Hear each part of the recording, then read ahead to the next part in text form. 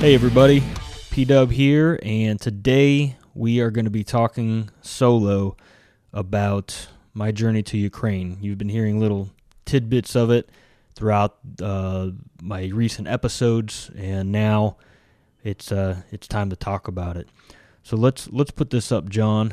I want to introduce the beginning of what was going on before I went to Ukraine and what was happening politically in Ukraine in order to get me over there, right? So let's hit play on this one. So this is President Zelensky of Ukraine. He's saying we're handing out weapons to defend our country to everyone who wants and has a capacity to defend our sovereignty. The future of Ukraine depends on every citizen. So he's coming up to do a speech. We broke off diplomatic relations with Russia. Ukraine is defending itself and will not give up its freedom, no matter what Moscow thinks. The Ukrainian armed forces are indeed involved in heavy fighting, repelling attacks in Donbass and other regions, east, north, south. The enemy sustained serious losses, and you can pause it there. And so this is what's happening, right? February 24th, last year, 2022, the world is watching as this guy that used to be a comedian on TV is now in a real serious situation. He's the president of Ukraine, and he's thrust into this deep conflict that he didn't want, that nobody asked for, and now he's having to stand up. The Ukrainian people are having to stand up and defend themselves. And he's putting a call out saying that we're handing guns out to civilians. And if you go back and you look at historical records of the news and everything, they are handing out AK-47s to grandmas, to teenage kids. Like, I saw this, and I'm at home in the States, and I'm thinking, damn, man, things are really getting real over there. I mean, it's one thing when two nations go to war against each other, and you've got military against military, because that's more or less you can argue that that's equal, okay? But when you've got civilians being handed weapons and they don't have a means, they're about to get overrun, and that's what was happening. Kyiv, the capital of Ukraine, they were saying that hey, any day now, because the Russians had basically tried to kind of flank the Ukrainians. They tried to come in from the north through Belarus down to Kyiv, which is the shortest path, essentially, along the Ukrainian border. And they tried to kind of blitzkrieg their way down to Kyiv, and the Ukrainians were like, oh my gosh, this is really serious business. We've got to defend ourselves, and we're in such heavy fighting that now we're handing weapons out to grandmas and kids. So let's go to the next one, John. And this is the day after. So full screen this, and let's play this. This is President Zelensky hanging out in the capital district in Kyiv. He's saying good evening to all. Lower that just a bit. The leader of the bloc is here. I missed that last part, but he said Prime Minister Shmyhal Polyak is here. We're all here. Our military is here. Citizens are here. We are all here defending our independence, our state, and it will be so further. Glory to our defenders, glory to Ukraine. Glory to heroes. So, it's truly inspiring. I mean, that video went mega viral, big time in Ukraine. I mean, that was a big rally, battle cry for the Ukrainians. But also for the international community. I think when we all saw that video, we were all inspired and understood, like, oh, we thought they were going to roll. We thought, everybody did. Russia, everybody thought the Ukrainians were going to roll over and just get invaded, and within a few days, this thing is all going to be done. And instead, you can see the difference between the two videos, right? President Zelensky on day one is wearing a suit because he's being presidential, and on day two, he's in green, tactical equipment. All his dudes are in tactical equipment, and it's like these guys all of a sudden became wartime leaders of their nation. And man, I mean, I don't know. If that's not inspiring, I don't know what is. They said, we're holding our ground. We're here in Kyiv. And I know that area where they took that video. I've been there. They said, we're not going anywhere. We're in Kyiv. We're in the capital district. We're doing our job. We're not going anywhere. We're here to fight. And that was awesome. So I'm watching videos. I'm hearing about civilians being handed weapons. I'm hearing that they're going to stand and fight. That's day 2, okay? So now let's go to the third link there, John. And I looked for a video for a long time, guys. I couldn't find it, and I'm now just seeing it there on the right. It says video, so maybe there's a video of this, but President Zelensky on February 27th of 2022, so we're 3 days into this invasion, and he writes an appeal. This is from the president's. Go to the very top there, John. Yeah, it's from the office of the president of Ukraine, right? It's his official website. So let's go down. Appeal to foreign citizens to help Ukraine in fighting against Russia's aggression. So early in the morning of February 24, 2022, Russia launched a new military operation against Ukraine, an unjustified, criminal, and cynical intrusion. The Russian army is using very vile tactics with all elements of war crimes under Geneva 1949 Convention, killing civilians and destroying their homes with missiles and artillery. Now, pause there, and I'll tell you that he's not making that up. I personally have witnessed these war crimes. I'll move on. Ukrainians have manifested the courage to defend their homeland and save Europe and its values from a Russian onslaught. This is not just Russia's invasion of Ukraine. This is the beginning of a war against Europe, against European structures, against democracy, against basic human rights, against a global order of law, rules, and peaceful coexistence. The president of Ukraine, Volodymyr Zelensky, is addressing all citizens of the world, friends of Ukraine, peace, and democracy. Anyone who wants to join the defense of Ukraine, Europe, and the world can come and fight side by side with the Ukrainians against the Russian war criminals. According to regulation on military service in the armed forces of Ukraine, and this is important because they have to cite law. They can't just let it be chaos, right? So they have to find something that already exists within their law to permit something like this. So according to regulation on military service in the armed forces of Ukraine by citizens of their countries and stateless persons approved by decree of the President of Ukraine, number 248 of June 10th, 2016, foreigners have the right to join the armed forces of Ukraine for military service under contract of a voluntary basis to be included in the territorial defense forces of the armed forces, I imagine is what it's trying to say, armed forces of Ukraine. A separate subdivision is being formed of foreigners entitled the International Legion for the Territorial Defense of Ukraine. There is no greater contribution which you can make for the sake of peace. For enrollment and details, please contact the defense attaché of the Embassy of Ukraine in your country.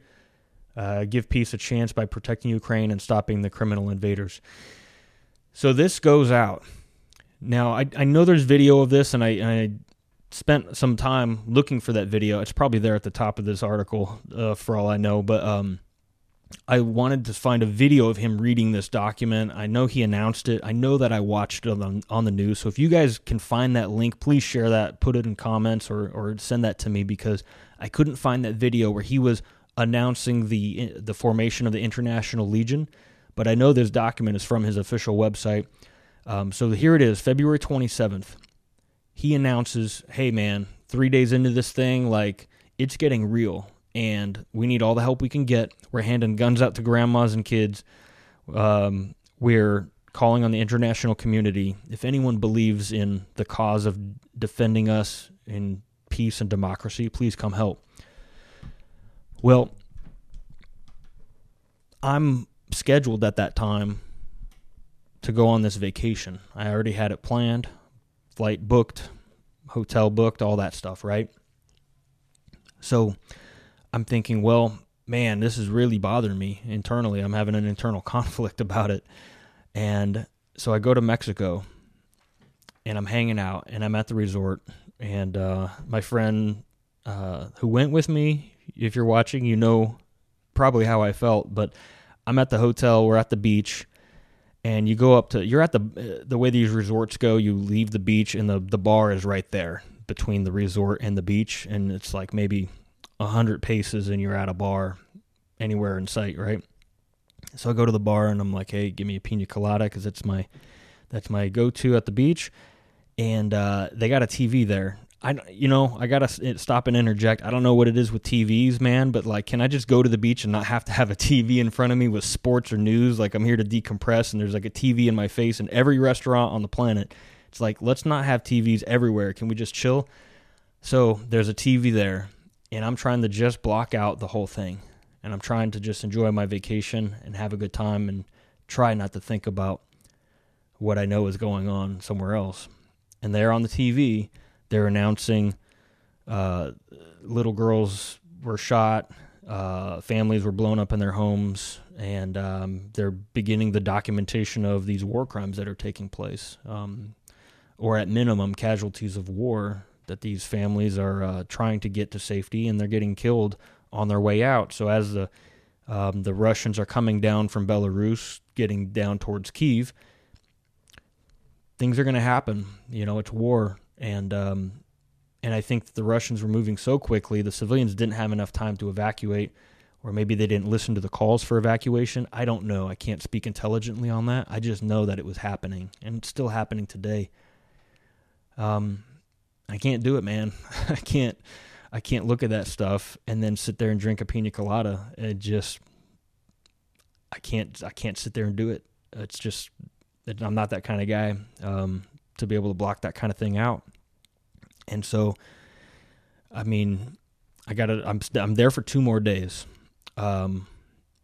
Coincidentally, I met a Belarusian girl while I was there. She was evacuated by her family.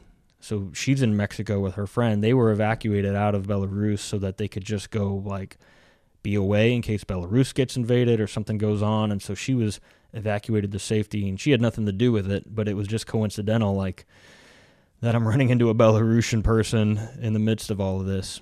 And so 2 more days of really every meal, everything I'm there, my stomach is just in a knot the whole time.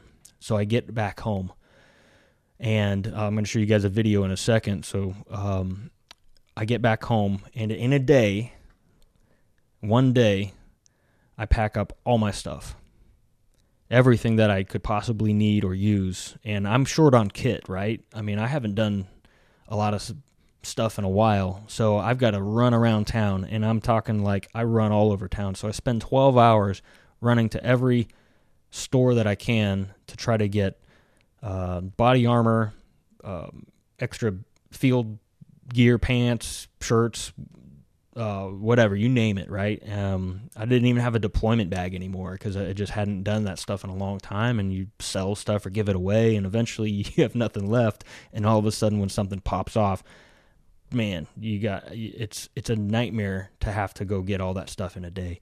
And it just makes me think about readiness.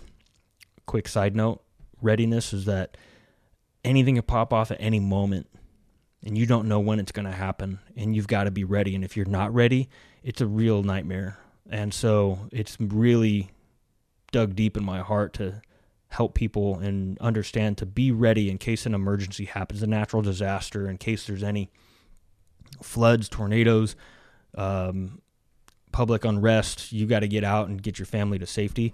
You got to have a bag or just some basic stuff, fuel, food, water. You've got to have that stuff ready to go, because when you need it and you don't have it and everybody else is trying to get it, it's a problem. But luckily, within a day, I got all my stuff together. Very good friend of mine. Thank you so much. You know who you are. You were there for me. A friend was coming out to hang out with me for a week, and instead I'm saying that I'm going to Ukraine. So I made the decision. I packed up all my stuff and bought a flight, and that next night, after coming back from Mexico, that next night I was on a flight on my way to Ukraine. So let's pull this up, John. And so here I am in one of the airports. I think this is London, but go ahead and play that. All right. In a day where I ran all over town, picking up all my things that I needed to get going. I have everything packed. I made it to the airport, bought a flight, and I'm walking down the catwalk now to get to the plane. And crazy how I got everything done so quickly. So here we go. We're on our way first to London. Okay. Oh, that's me leaving DFW, I think. So if I'm on my way to London. So yeah. And that's when we still had to all have masks. It's crazy. So let's just scroll ahead. Yeah, you just got a picture of the plane, I guess. So that's London. I had 12 hours. It was a long layover. Pardon me. I'll try to leave swearing out of this video if I can. But it's a long layover. And so there I am in a big state, Piccadilly Station, I think is what it's called. That's a famous train station. But I'm hanging out there, and I just had to wait, basically, and wait for my connection. So let's keep going. So I ended up landing in Warsaw and had a pretty long layover there. I had to spend the night in Warsaw, which, for what it's worth, I mean, it was nice to see places I hadn't been before and participate. But again, you saw in the video I had a mask on. When I get to Warsaw, I don't know. I packed my bags in a day and I just bought a ticket. I don't know what's expected, and this is all COVID stuff still. So I get to Warsaw and they're like, "You don't have your COVID test?" I'm like, I didn't know I needed one, but I had the one from when I went to Mexico only a few days before, and they said, no, it has to be within 48 or 72 hours, and I was like a day short, and they're like, you can't come into Poland. And I was like, well, what do you want me to do, man? I'm at the airport, and they're like, okay, well, you can go to this other thing in the airport, and we'll get you a test, and it was a whole nightmare. So I actually missed my one flight. I had to spend the night and go the next day. So let's keep on cruising. So before we play this, you can just pop this off for a second. Before I play this, so there's a big gap there between me and Warsaw and this next video because there's about a week there where I had to meet a connection in Poland near the border of Ukraine. And this is all very cloak and dagger stuff because at the time they didn't know who to trust. They didn't know who was what. And just me even knowing to get this contact was an act of Congress. I mean, I was on the phone for hours. Remember this 12-hour gap where I'm getting all my gear? I'm on the phone nonstop that entire day trying to reach somebody with the Ukrainian embassy in D.C., the Ukrainian consulate in any city. I was trying to call Ukraine. I was trying to call Ukrainian embassies in London. I was calling every place that I could to try to figure out, like, where am I supposed to go? Because I'm packing my stuff. I bought my ticket. I don't know where I'm supposed to go. So it's a pretty big undertaking to try to like deploy yourself to a combat zone. It's one thing. It's an amazing big green machine, the United States military, that you've got all of these administrative, supply, logistics, operations, all these people that their job is dedicated to deploying military people from an administrative position to a tactical location, and so you're going from administrative to tactical, and it is a massive undertaking. Now imagine doing that all by yourself, figuring out how to buy your ticket, what food you're going to need, what gear you're going to need, who to talk to, where to go. Like, you have to answer all those questions yourself, and nobody's answering the phone. So it was quite an undertaking. So I finally get all that worked out. I meet my contact on the Polish border side. They transport us across, and now finally we're crossing our border from Poland into Ukraine. Now, at this point, I still don't know what on earth I'm doing. I don't know what I'm going to be doing when I get there. I'm kind of pretty nervous because I don't know if I'm actually supposed to be here, if I'm doing the right thing. I'm leaving my family and my friends. I'm leaving my job, career, whatever, right? I'm leaving my comfortable life. Am I doing the right thing? The answer to that question was solidified for me in these next few videos, so let's watch. So here we are. I'm in a bus, and I'm from Poland side, crossing over into Ukraine. And you look at these families. This is what they have. They're not riding U-Hauls with all their gear. It's literally just pedestrians with a baby in a stroller and another little kid standing next to the stroller.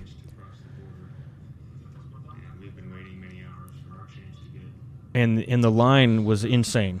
The amount of buses and vehicles waiting to go from Poland into Ukraine and from Ukraine into Poland, it's like we waited about 4 or 5 hours to get from Poland into Ukraine.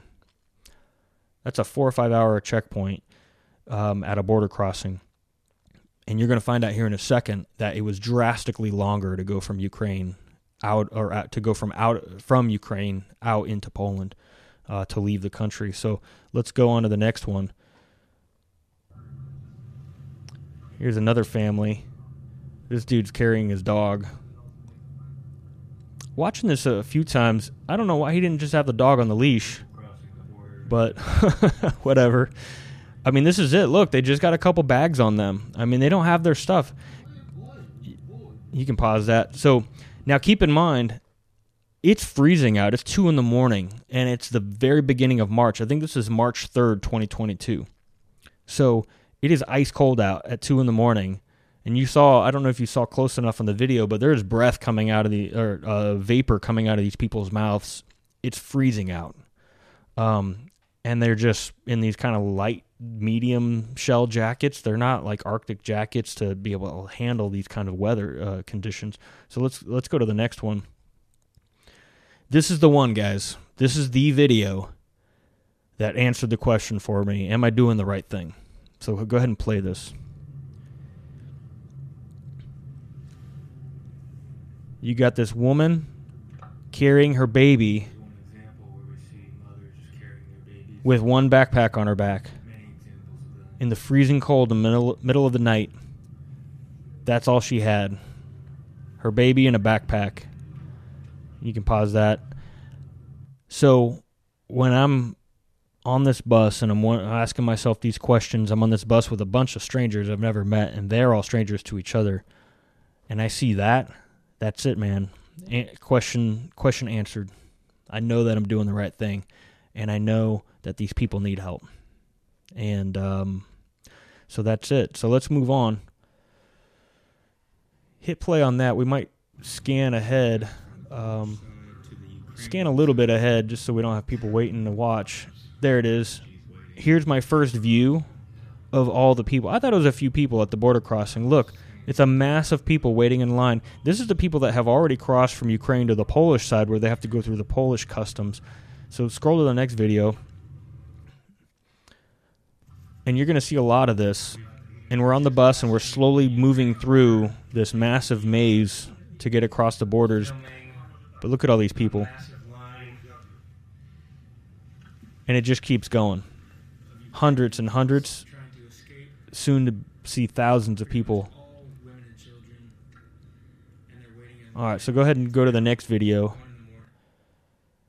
So they're putting us through gates and checkpoints and all this stuff. Look at this, guys. Put that on full screen, John. Just move. Put that. You don't need to show me. Just put camera. I think it's camera 1. Just put the whole thing on full screen. Look at this, guys. Look at this massive, massive mob of people waiting in the middle of the night. Look at all these children right there. Look at, they got a fire out there. Look at these people. You got some heating blankets here. And these people are all, from what I could tell, 90% were women and children just trying to get to safety, man. They don't want to be in the middle of a war. They want to be safe, man. And where are all the brothers? Where are all the husbands? Where are all the fathers? They're fighting for their country. They're defending their homes. And look at these people. Pause that real fast. Put me back on. And, okay, so there were confirmed stories that it was so dang cold out at this border crossing that people were freezing to death. People were dying, waiting to evacuate to safety. All right? So let's put this back on full screen. I just wanted people to capture the understanding of like what's happening here. What am I experiencing as I'm coming into Ukraine? I'm seeing the true tragedy of what's happening to these people. Skip ahead a little bit. I don't mean to minimize the people here, but we're going to come to this gas station. I think you can skip ahead, keep going a lot more, a big chunk. All right, pause right. Well, we lost it, but you can see, go back just a tad. There it is. So there's a break in the line, and I'm thinking, oh, yeah, that's it. We're going to the gas station. Look, it just keeps on going. And where are these people standing? They're just standing in the side of the road. Next, what's in the road? Buses after buses after buses full of people. So these people walking couldn't get a ride, and so they're just walking to the border. It's insane. Keep going. Look how you can't even see the end of it. You can't even see the end of where all these people are. It's insane. All right, skip ahead. Yeah, look at that. It keeps on going past the gas station. Let's go to the next video. And as you leave the gas station, skip ahead like 10 seconds. Look, and we're going to turn right out of the gas station, and it's just more, man. It just keeps on going. Now, it looks like the line of people is ending, but that was a few thousand people in line in the middle of the night, guys. This is like 2 in the morning, in the middle of the night. But then you look, skip ahead, and then look, it's just an endless river of vehicles. They've got both sides of traffic. You got all these vehicles in the oncoming traffic. They're going the wrong way, but they're just, all the lines are full. So there's only one lane going into Ukraine. Skip ahead a bunch, a big chunk. Look, this is like another minute or two later. More lines. All the way back, it just keeps going. Okay, let's keep moving, man, to the next video or picture. Pepsi Mango. Now that we've set the mood to be all sad and depressing, now here we go with Pepsi Mango. So there's the thing about Pepsi Mango. We go to the first gas station to like go to the bathroom, get some food. We've been waiting on that bus for hours. And so everyone's like, dude, we got to go. So let's go to the bathroom. We go into a gas station, get some snacks or food. I don't have Ukrainian hryvnia. I don't have any money to like actually buy any items. And I'm thirsty. I need some energy. I need some food. I can't buy anything. And none of us had it. So I took a picture of Pepsi Mango because I've never heard of a mango Pepsi. And I was like, one day, mango Pepsi, you will be mine. So that's a little foreshadowing there. But let's keep moving. Okay. Fast forward to some stuff. So we get to a place, finally, where they stage us. They get us. I'm going to cover the war portion of it in probably a later video because there's so much to unpack here. I don't think we have time just in this one video to do it all, right? So this video is mainly about like the situation on the ground, kind of the human element, the experiences, and we'll get into some of the warfare stuff in a future thing. I'm also a little bit hesitant to talk about that. It's challenging to even process and talk about because I not because it was hard on me. That's not the reason, but because I don't want to come across to anyone that I'm bragging or saying anything good about myself or look at me, look how cool I am, combat dude or something. That's not the thing. I'm talking with people, some dudes I was over there with, some other people, and I really want it to come across in a way that elevates and shines light, a good light on the Ukrainian people and the cause. And it just feels bad. It feels weird having to show pictures of like, look at the cool stuff I did, and I don't want to elevate myself necessarily. I'm still, you can even hear my pausing now. It's like I'm still struggling with that, talking about it. But I think that the story needs to be told here, guys, that I'm not the only one. There's a lot of people that have left their homes to go help Ukraine. And it's an interesting thing in history. It's an interesting thing in history that for the first time that I know of, I'm not a major history buff, and I'd love some historian people to like maybe comment and let me know what you think. But for the first time in history, as far as I can tell, a foreign power a sovereign nation, that's the word I was looking for, a sovereign nation for the first time has said, hey, we're getting overrun. Will anybody from anywhere come help us? Because it's a difference of a sovereign nation asking another neighboring nation, will you come help us and send your military? For sure that happens all the time. What do you think, World War II was, where we got involved in going to help Europe and, fight Germany, right? So for sure, but not a volunteer force. Not in the way where you say, hey, anybody, any foreign citizen, any citizen of humanity, any citizen of democracy and peace, anybody, and it even said stateless persons, so people that aren't even citizens of any place, anybody, come help us, especially those with experience, come help us, and we need your help to defend our nation. That is a pretty interesting piece of history, and I didn't recognize that I was getting into this kind of piece of history until later on as kind of the story unfolded and progressed, right?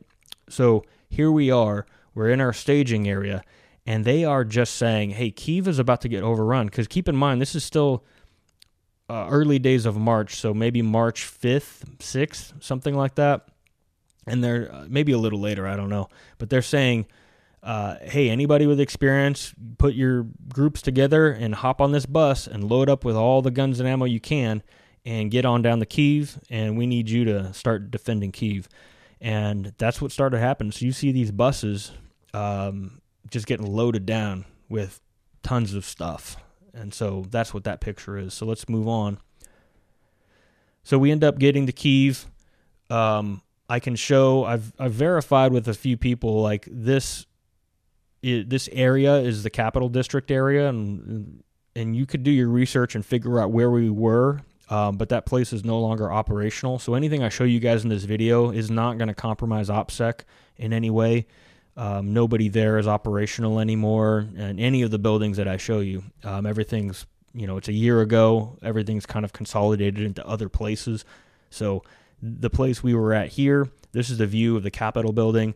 And I don't know if you can see. Do you have the ability, John, to zoom in on that picture to the dome? On the touch screen, will it let you do that? Yeah, go to the bottom of the dome. And you can see, move your mouse, look at you see the circle in the building on the left? See that black smudge up to the right on the roof above the circle? Move your mouse over. Yeah, you see that? There's a dude right there. So on all these, and there's a dude further in the background too. You can see that vertical pillar kind of thing. Yeah. So on all these Capitol buildings throughout Kyiv at the time, there's just guys standing on the roof just looking for trouble to see if anything's happening, right? So you can zoom back out. So that's every building in the capital area of Kyiv at the time. So this is where we're at the time, and so you can keep on moving. So we're in the lobby of this building, and it's quite a sight, actually. Because you do, when you're in the military, for those that don't know, I was got out of the Marine Corps in 2016 as a gunnery sergeant, spent 15 years in the Corps. And when you're doing military stuff, it's pretty organized. You don't just let loose guns and ammo just sit around with rockets and all this stuff, but it was like total just free-for-all, in that it's like, hey, we're in a rush to hurry up and defend Kyiv, so we're gonna bypass some of these like standards and procedures, some of these SOPs that you would normally put in place to just, hey, hurry up, man, let's just throw all this stuff in the trucks and get going. So the lobby of this building has just loose rockets and machine guns and open boxes of ammo because people are just getting things ready to go. It was quite a sight, and I will speak a little bit because, again, the focus of this video isn't so much the combat, it's more about the human element. You've got a lot of people from around the world showing up, and that can introduce, and it does introduce, quite a chaotic element because a lot of these volunteers didn't have the experience that they said they did. They didn't have the stress management skills that they said they did, and so you've got a lot of panic in this group. And there was a moment, and I won't go too much into detail, but there was a moment that toxicity in that hotel lobby was so intense. It was thick. I could feel that energy. I'm not like a mega energy vibe kind of person. But you go down into that lobby, and the tension is so dang thick in that lobby, and it almost swept me up for a moment there. And I was like, I'm getting out of this lobby. I'm going back up to our floor, to where we were, we had our group and we were all good. So, but what you had there was back in the rear, where we originally went into Ukraine, and in this place, every day you got like 100 people lining up to turn in all their gear that they just got a day ago or 2 days ago, to turn in all their gear and cancel their agreement to help defend Ukraine, and they're just peacing out. And so you've got this constant toxic energy of everyone's panicking, everyone's freaking out, and this isn't what I signed up for, and this is garbage. We should be out there fighting right now. And they're going to shoot rockets at our building any moment now, and everyone's just panicking, freaking out, and it's just so much chaos.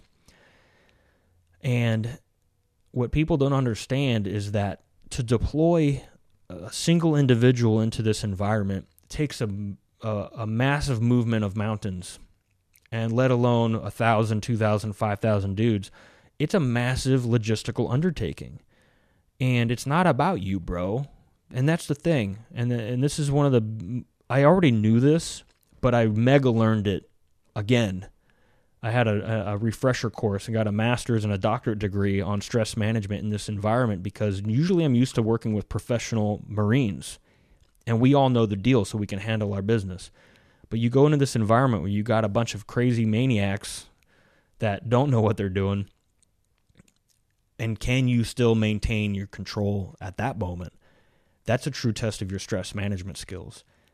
And so in that moment, you've got to be able to just handle that.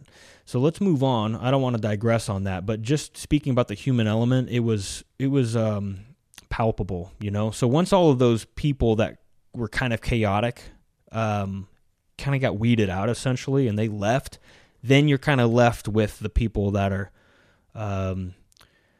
I guess, more calm, more chill, more rock solid, and then that's when we started kind of settling into our groove and everything, with cohesion and camaraderie and all that. So let's move on. This is the room I was in, and I didn't want to mess up their nice sheets. This is not my place or whatever. So I had my sleeping bag out, and you can just see. We got our kit out there, and we're just kind of prepping and getting ready to go. We hadn't actually done anything yet. It's just getting ready, right? Getting staged and moved to the right location and all that. Go ahead to the next thing.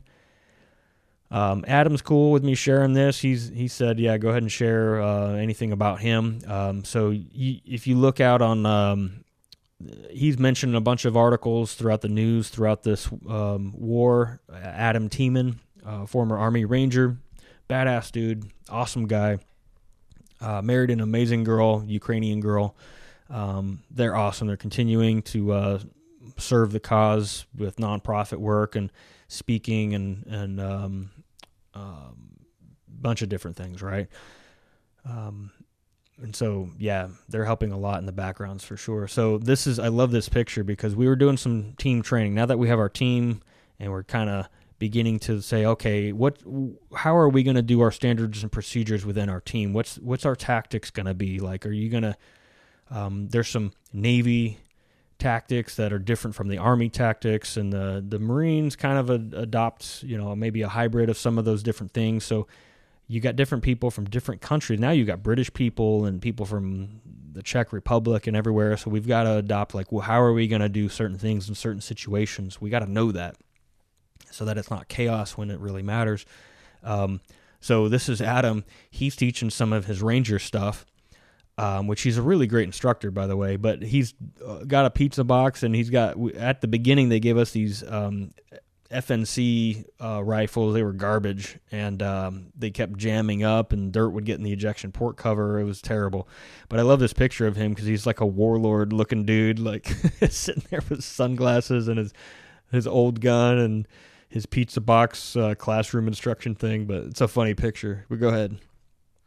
This is one of his pizza box classroom whiteboard things, priorities of work. So we're just covering some of how we're going to do things. Basic stuff. I'm not giving away anything secret here. This is just basic team training stuff. Go to the next deal. Okay, so some of the things we got, they finally upgraded us. I'm sure I wasn't the only one, but I went to one of the commanders because for me, the process is very important on how things are done, the supply line, the logistics. Like, those things are very critical to me when I'm getting myself into a situation that's unknown, because how can I be successful if I don't have all of the information? And some of the information I told them, I went to the leaders and I said, guys, we've got to get better weapons. These weapons are not, we're going to get killed trying to fire these old guns that have been in storage for years. They don't work properly. We're going to end up getting hurt. So they brought us new guns. And again, I don't know that I was the only one that was saying that stuff. I'm sure other people were too, but shortly after that, they brought us all brand new weapons. So we had a little unboxing Christmas party. You can go to the next one. So there I am. We're just unboxing them, getting all these weapons, prepped and ready to go. Again, I'm not giving away anything. I think everybody knows by now that the volunteers were given CZ brand 2s. So there we are, unboxing all of that stuff. You can go on. Cat food. Cat food is a real thing, bro. Cat food is a real thing in Ukraine. We're not getting MREs. We're not getting that good NATO stuff, man. We are getting cat food. I don't know what country that's from. You guys will maybe comment to me about that. It's definitely something in Europe. I know we got Estonian MREs. We had, later on down the road, we did get German ones. Those were pretty good, dense in calories. But we got Latvian, I think, a bunch of different places. So actually, in this one place, in this one event in my life, I ate more foreign food in one location than I've ever eaten in my life. I mean, it was insane, but most of it was pretty tough to get down. All right, so go on.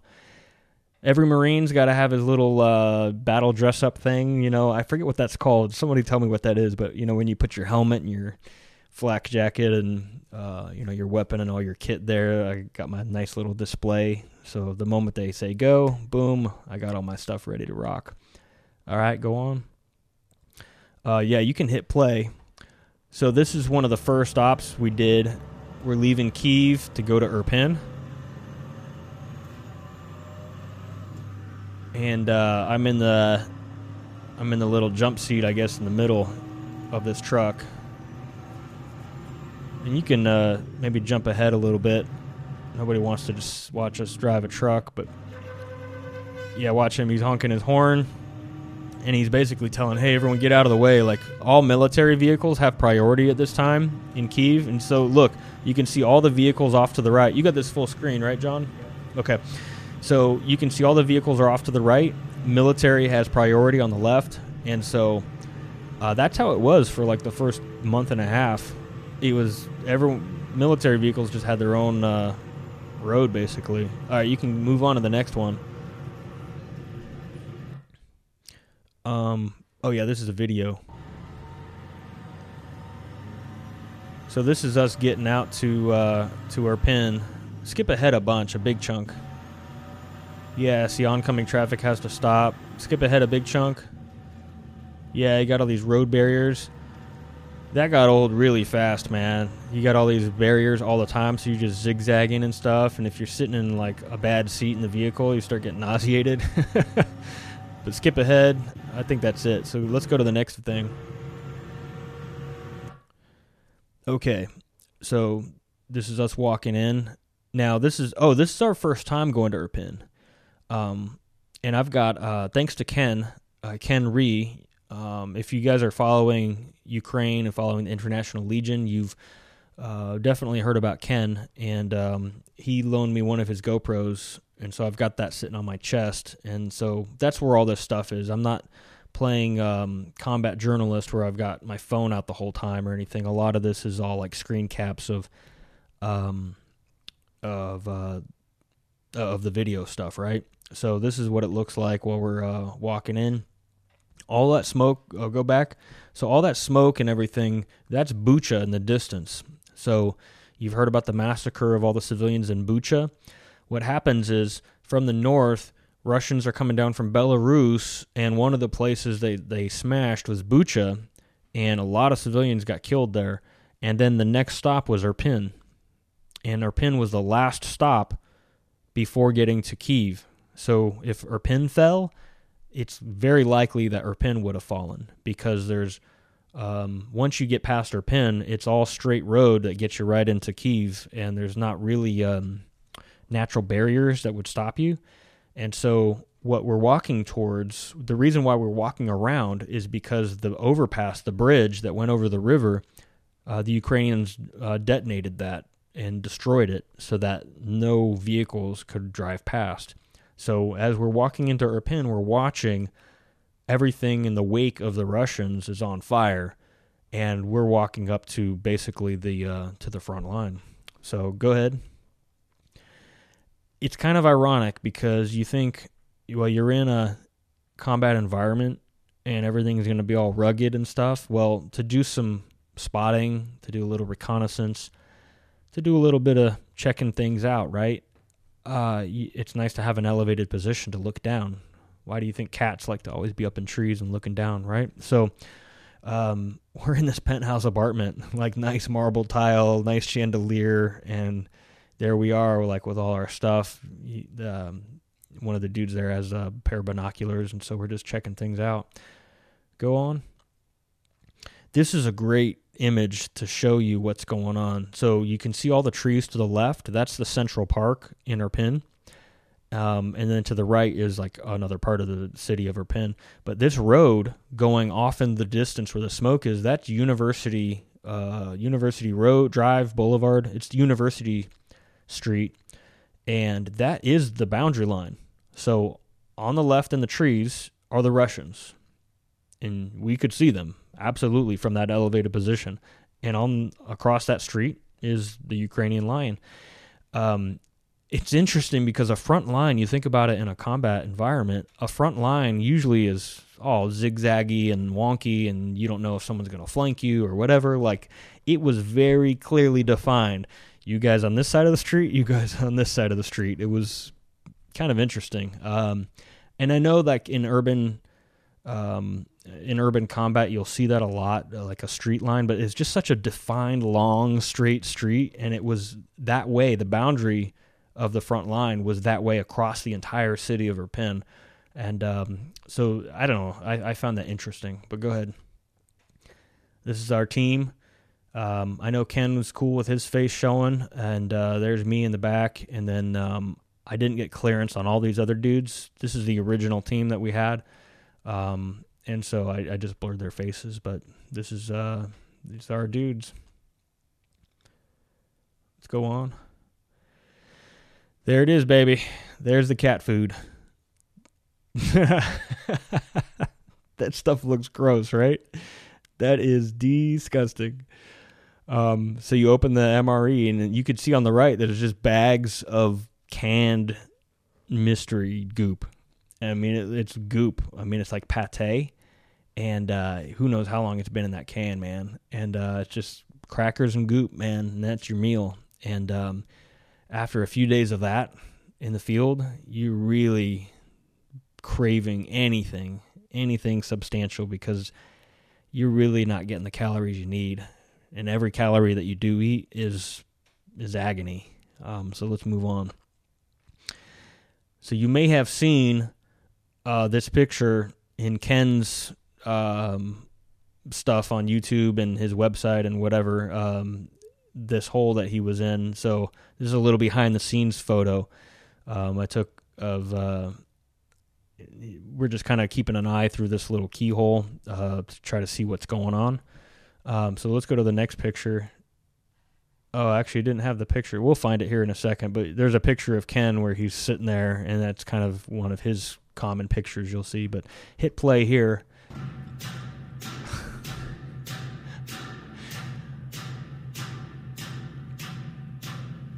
Yeah, not working out so well for this dude. There's a guy, for those listening, there's a guy trying to breach a door, and we don't have breaching tools, man. He's got this little crappy Fisker. I think there's the brand Fisker. I mean, it's meant for like chopping some little sticks for like your campfire, when you go glamping. And these doors in Ukraine, what is with your doors, man? Like, what are you're totally ready for the apocalypse. Look, you can see the metal in this door. These are metal framed doors in concrete walls, and the doors themselves are like heavy, dense aluminum on like triple-sided aluminum and stuff. I mean, we're trying to get through these doors in these apartment buildings so that we can get Overwatch on stuff going on, right? And breaching was a nightmare, man, because we just didn't have the tools that we needed. Ironically, Adam, who I mentioned earlier, his wife and her family have been doing humanitarian work and volunteer work for years, since 2014, and they finally got us some good breaching tools, like big crowbars, big axes, and then we shortly were done in our pen and we went somewhere else. And so thank you so much for getting us that gear, but man, it was quite an adventure to just try to get through these doors. A lot of tough times. Anyway, it's kind of funny to just watch this dude smashing away with a crappy axe at this door that just isn't going anywhere. But we finally get in. It just takes a while. All right, go on. Yeah, this is a video. You can turn that up a little bit. A bunch of artillery in the distance. It's really perfect time to actually get gas because of the fire. Yeah, exactly. We've got the bunch of trees on fire over there. Tons of smoke. And the Russians are going to have to contend with this fire. So pause that. So what's going on here is that we had just called for fire.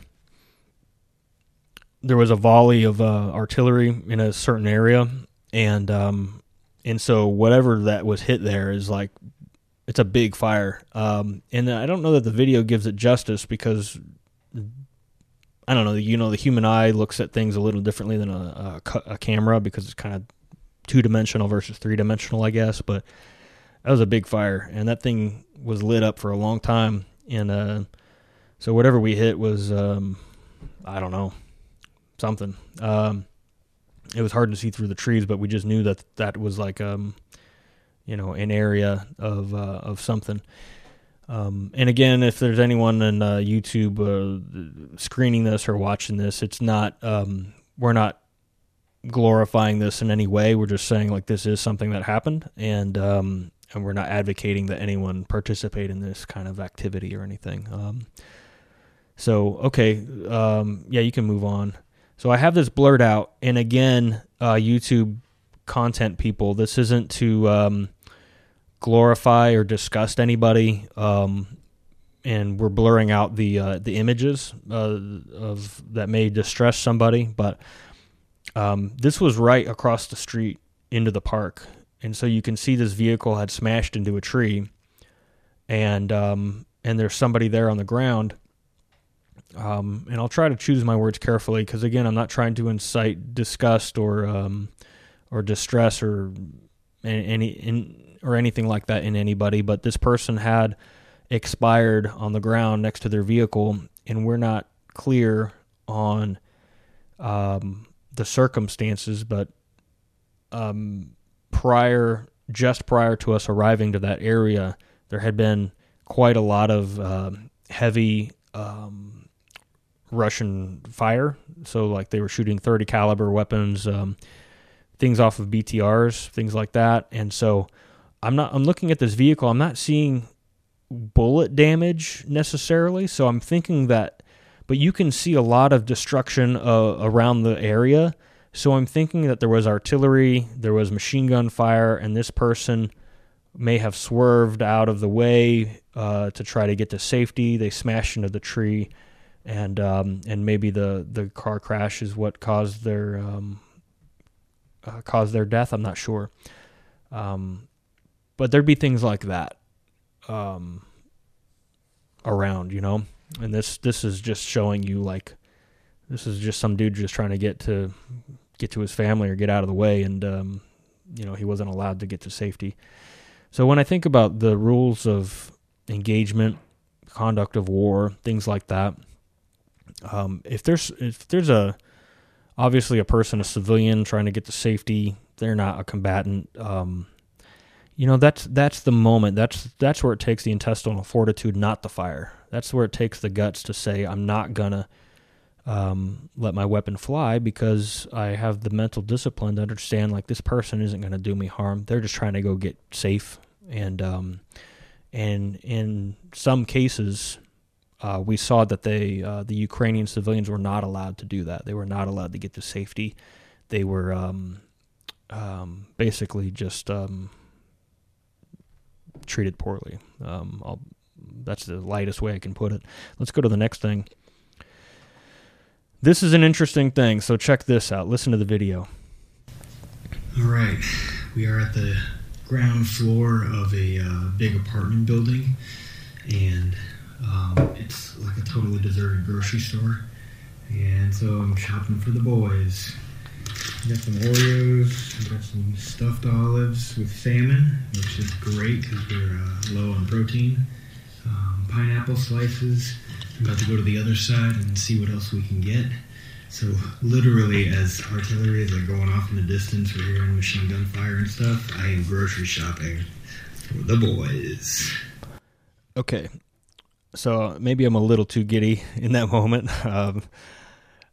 It was kind of just a unique experience because, remember, we're eating cat food and crackers for days, and we didn't really go back to Kyiv for a while. So if you go out to do some work, maybe you pull back to like a safe house that's in Irpin to get a few hours of shut-eye in some like abandoned apartments, and then you get back out there to the to the front to do your work. But eating cat food and crackers, sleeping on somebody's couch in someone's apartment, or just a pile of blankets on the floor, and there's no heat or electricity, right? So it's freezing, and so at some point your energy levels just start depleting, right? And it's tough to stay as ready as you were on day one.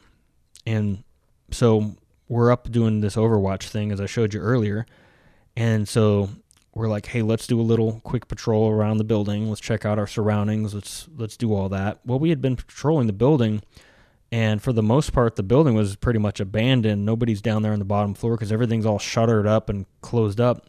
And then I noticed this one window on our side of the building that wasn't facing the front.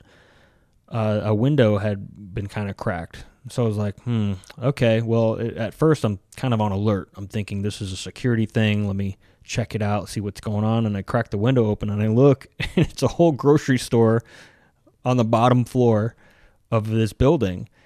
And it's mostly ransacked. I mean, there's no meat. There's no good stuff, right? So you can see I got a can of pineapples, a couple packages of Oreos, and salmon stuffed olives. And I thought, oh, there's protein salmon in there, right? Those tasted disgusting. Those are gross. I would have rather eaten the cat food than those salmon stuffed olives. But we just needed some food, man. We needed some energy, and I thought, hey, let me get a little basket together. So I radioed, hey, come, send a dude down, because we're going to continue to do our little recon, little patrol thing. So send dude down, just grab this basket and send it up to the guys. Big morale booster. Packet of Oreos and a Coke. I mean, in that situation, your morale just skyrockets, right? You guys know if you've been there. So I was just kind of giddy beside myself because I'm like, I can't believe 30 meters away are the Russians across the front line. I'm in a grocery store, full tack kit, and I've got a basket in my hand, and I'm loading up groceries to send up to the guys, and it was just a real surreal moment, right? And for anybody questioning or watching, like, that place had been abandoned, and we weren't. I think when it comes to like wartime, like getting food to hungry troops is not viewed as theft, and we didn't view it as theft. We viewed it as we were hungry, and we needed just some caffeine and sugar and anything that could give us extra calories. We're burning thousands and thousands of calories a day. So We're not looking to party or have a big time. We just wanted to get some food, and so that was the objective there. And so I think hopefully understanding those circumstances, you guys will give us a pass on taking the food without paying for it. But let's go to the next one. And here we go. This is it. I live in an abandoned grocery store 30 meters away from the Russian line. I have found a Pepsi Mango.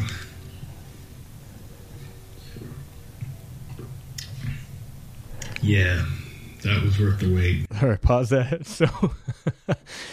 So I found my Pepsi Mango, 1,000% worth the wait. But keep in mind, I've just been run ragged for a few days, so like anything with sugar in it tasted incredible. But a Pepsi Mango is pretty darn good. So if you guys are interested, it's a nice drink. So yeah, let's move on. Okay, so next to that grocery store, we didn't know we were clearing now that we know the window was open and that people could get in there if they wanted to, we cleared through the grocery store to another door, and through that door is a Domino's Pizza next to the grocery store. So again, a super surreal moment. It's just kind of weird, man. Like when you go to Iraq and Afghanistan, like you're just in huts and in the desert and stuff, right? It just doesn't feel like anything familiar to you. So it feels like, oh, I'm in some kind of war zone. But here, man, like I'm drinking Pepsi and I'm in a Domino's Pizza, and it's just so weird. So we're in the far back. We availed ourselves of the toilet. So great apologies to anyone that had to clean all that up, but we got to go somewhere. And so we did use the toilet.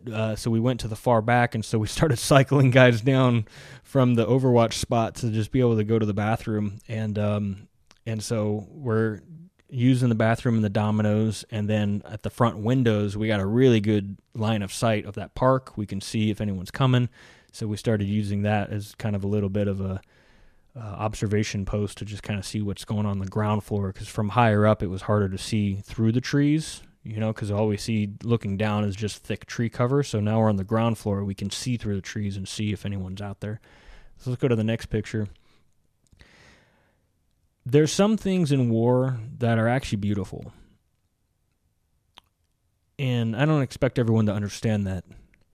But this building had been shredded up. You can see the markings from the .30 caliber bullets on the wall. Windows are smashed. This building's pretty torn up, right? And then there's the moon in the distance, and the sun's about to go down. And it's like this really quiet, calm moment. And so I decided to take this picture and just capture a really serene moment amidst a bunch of chaos. And it's hard for me to put into words just like the meaning of this picture of tragedy and death and sadness. But, the sun will rise, the moon will rise, and Arpin's actually a beautiful town, beautiful area. It's lots of trees, and it's a really pretty place. So this hard to put into words, but this picture is pretty meaningful. Let's move on. We found some cans of, I think, corned beef. It wasn't amazing because, again, no heat, no electricity, so everything's frozen. Remember, we're freezing our butts off out there. I could spend a whole thing just talking to you guys about the situation of us dealing with the cold. But nevertheless, this is half-frozen cans of corned beef. But, man, the protein, that was heaven. Heaven, you guys. I mean, the feeling in my stomach after eating that whole can. I know it looks disgusting, but it is full of good fat, good protein, good energy. I felt like $1 million after eating that can of mush. But they were chunks. It was chunks of meat. I mean, it was big chunks of corned beef, so it was good. I think there was some kind of seasoning in it, a light seasoning. Ukrainians don't like spices, but they do season things, so it was good. All right, let's move on. All right, this dog, this poor dog, you can already see it's kind of bloated on the sides. So the dogs of Irpin is a whole thing, man. I wish someone would make a video, a documentary or something of the dogs and cats of Ukraine going through the war, because the Russians are barreling down on Irpin on their way to Kyiv, and they're going to smash everything, right? So everyone's just like, we're getting out of here. So people left their dogs and cats in the yard and to fend for themselves. So you've got all these animals just like kind of hanging out with us, following us around. So this one dog, there's 30 plus guys cycling back and forth through this building all the time to like do a little R&R, not R&R, but just catch a few hours of sleep. And this is the apartment kind of in the rear of Irpin. Get a few hours of sleep, then go back to the front. And this dog, everybody thought that this dog hadn't been eating, so everybody was feeding this dog. And we gave it everything, cat food, some of the corned beef, like we were feeding this dog. And then so we go out, we leave for an op and come back. This dog had made a mess everywhere. He was peeing and pooping in everybody's apartment, and it just exploded, man, this poor dog. But hey, it was fed. We kept it, took care of it. So go to the next one. So this is us, we're scavenging for food again. This is, I think, a few days later in a different place in Irpin, but we're just looking for food, man. Crackers, sodas, just anything. Obviously, we're doing our very best to respect people's homes because we know they're going to be coming back to their homes. So we made sure, like, obviously we're not stealing people's personal possessions, anything like that. We wouldn't have done that, but food, these people are gone. The food's going to go bad anyway. We're hungry. So food was kind of a given. Like, we're gonna eat that, drink the water. You can see one of the guys has a water bottle in his hand. So anytime we found water, that was a big score, because then we're not having to, dehydrate ourselves. All right, let's go on. There's the dog again, drinking some water. All right, let's keep going. This building, dude, dealing with the cold. This building, man.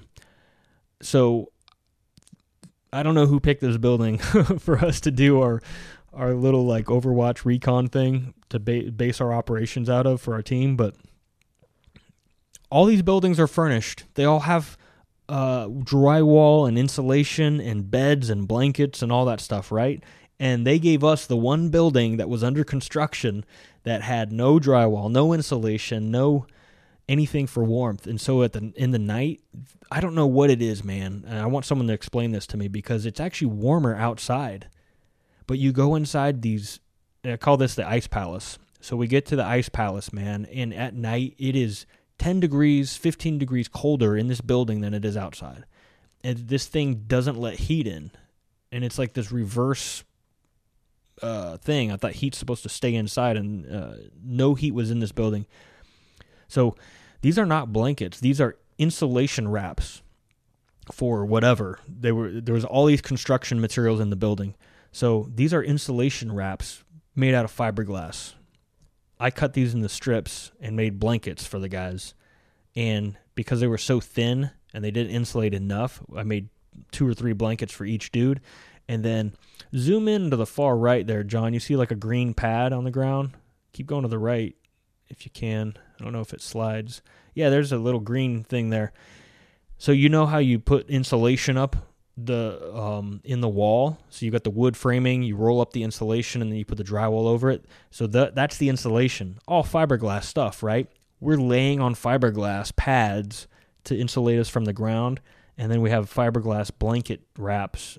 And so it's ice cold in there, man. Everyone's shivering, freezing their bodies off, and freezing, man. And this is barely keeping us warm. It's actually not really keeping us warm. It's just keeping us from losing heat down into the floor and from any airflow over the top of like kind of sucking heat away from us. So that's all it's doing, but we're not actually staying warm. So we've got all our kit on. We're sleeping with our boots and everything on, and we're absolutely freezing.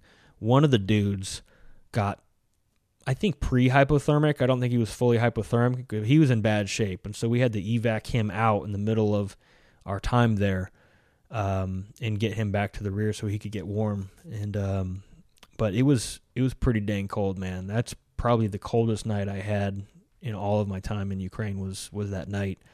And you know that feeling when you wake up in the morning and you feel like your soul has been sucked out of your body because it's so cold? Like, that's the feeling, man. Maybe we got 2 hours of sleep, and we did, rotations. Obviously, we have to stand guard, right? So it's not just everybody goes to sleep. We're not camping, like we're doing work, So you have people doing watch at night, and at this time, we don't have nighttime capabilities. Later on, we gained those capabilities, but we didn't have any nighttime capabilities. So, hey, just stand watch and wait till daybreak because we can't work at night. And so, and it's one thing if you're moving around at night, but just laying there in the ice palace, freezing your body off, it's pretty cold. So, so we cycle through. A few guys sleep, a few guys are up on watch, and so at the time I was the 2 IC for the team, and Ken was the CO, and so you got to do the job, man. I mean, the gunny does the work and takes care of the guys. So I would take 2 watches a night, just like in the middle one, because I wanted to make sure that the guys could get as much sleep as they could. Because sometimes when I'm away during the day doing leadership meetings and stuff like that, the guys are working, and I got to go back and talk to the commander and all that stuff. And so if I'm getting a little bit of a break from the work during the day, then I should be picking up the slack at night. And it's a thing that in leadership that I think that's something that's missed, is that I'm in the leader, so all the guys do all the grunt work and stuff, and it's like, it's not the right look, man. It's not the right way to do it. So I think that I was taking the what's the worst shift during Firewatch? It's like the 2 to 3 shift, the 3 to 4, like those are the ones that suck the most, because it's like you can only get like 3 or 4 hours of sleep on each end, but there's no, if you chop up the one in the middle, that's the one that sucks the most. So I tried to make sure that I took that from the guys, and that's not a brag. I'm realizing now that can come across as a brag, but it's just something commenting on it. It's like I was especially smoked because I wasn't getting long sleep in the middle. My sleep was pretty broken up. So go to the next picture. This is us in the ice palace. And they gave us the cold winter suit, the cold suit. And I was freezing, man, just because, again, I wasn't getting as much sleep. And so I was really cold, and I was short on calories and stuff. So I kept the whole suit on. A couple of the guys put on just the tops, but my extremities don't stay warm in the wintertime. So my ankles and legs are always cold. And so I just kept the whole suit on. It's a little more difficult to move around in, but got to stay warm. All right, next one. Play this video. I thought this was funny. Give me the finger. And then what? Watch. Hey, why does it take 3 guys to look out one window? So the little context there's 3 dudes looking out the same window because we thought earlier that somebody was doing something outside. And that's the whole crazy thing about the ice palace. For I think 2 days, like nothing was happening. And we're getting sucked dry. Just, it's so cold and we're so worn out and fatigued. And that's the real moment where you see, like, can I maintain full capability there? And it was tough, man. I got to say that was one of the harder things. It wasn't the enemy that was breaking us down. It was just the elements. And so I just thought it was funny that you got 3 guys looking out the same window there. Now you might think, well, we're really kind of skylining ourselves, like standing in the edge of the window there. But the thing about the windows is on the outside, they kind of had this film on them, so you couldn't quite really see through the window clearly. You could, but at an angle, it's almost like a screen protector. Like if you're straight on with it, you can see cleanly through it, but from the side, it's almost like blurred or something like that. So that's kind of what was going on. So we weren't too worried about being in the window. And honestly, after 2 days, like nothing was going on. It was quiet on both sides. And so we're like, what are we doing here? Like we're kind of looking for a reason to get out. Everyone's getting sick. We're freezing our bodies off. We're tired. Nothing's happening. And something did end up happening, but again, I don't want to get into the combat stuff in this video, but at the very end, an opportunity presented itself, and then we had to leave anyway because now we gave up our position because we took care of something. So, okay, so go on to the next thing. Here's some of the food that we got when we're back in the rear. And so when you get back to Kyiv, it's nice to have coffee, one piece of chicken, always buckwheat, man, always buckwheat. You're always getting porridge every day, and then a slice of an orange, and that was a pretty nice meal, actually, considering what we'd been eating for the days before. Go on. This picture is not meant to incite fear or to be gross on purpose. It's just to show you, like, we had a friend of ours in one of our teams. He got hurt, and initially we had thought it was shrapnel, and it turned out to be something much more serious. But this dude showed himself to be truly a tremendous and courageous guy. But accidents and bad things happen, right, when you're trying to help people and do good things. So let's go to the next picture. So this is him later in the hospital after we got him to safety and got him checked out by the doctors. And you can see Ken there. He's holding a bullet fragment. I mean, the guy, it's actually the bullet had been degraded because it had ricocheted off of something, but it was a bullet actually like went into his chest cavity and penetrated his lung. So while the guy's essentially got a pneumothorax, I think that's what it's called when your lung is penetrated, but when he's got his lung penetrated, he runs himself out of the situation. Like, we didn't have to carry him, and awesome dude. I've never seen it. And if you go to Ken's channel, I don't know that I even need to cover it because Ken kind of covered it. If you go to Ken's channel, you see it. There's a part where the guy is getting treated and he kind of goes out like he's done and he needs to get evac because he's not going to move. And then we say, all right, hey, time to go, let's go. And he wakes up and he's out, and all of a sudden he's amped up and he's running with us to evac himself out of the situation. And so impressive. I've never seen that before, because usually once you're out, man, until we get you to the hospital and you recover. The dude popped out of it and ran himself with the rest of the team to get him evac. It was pretty awesome. All right, let's go on. This is just a collection of a bunch of cool stuff.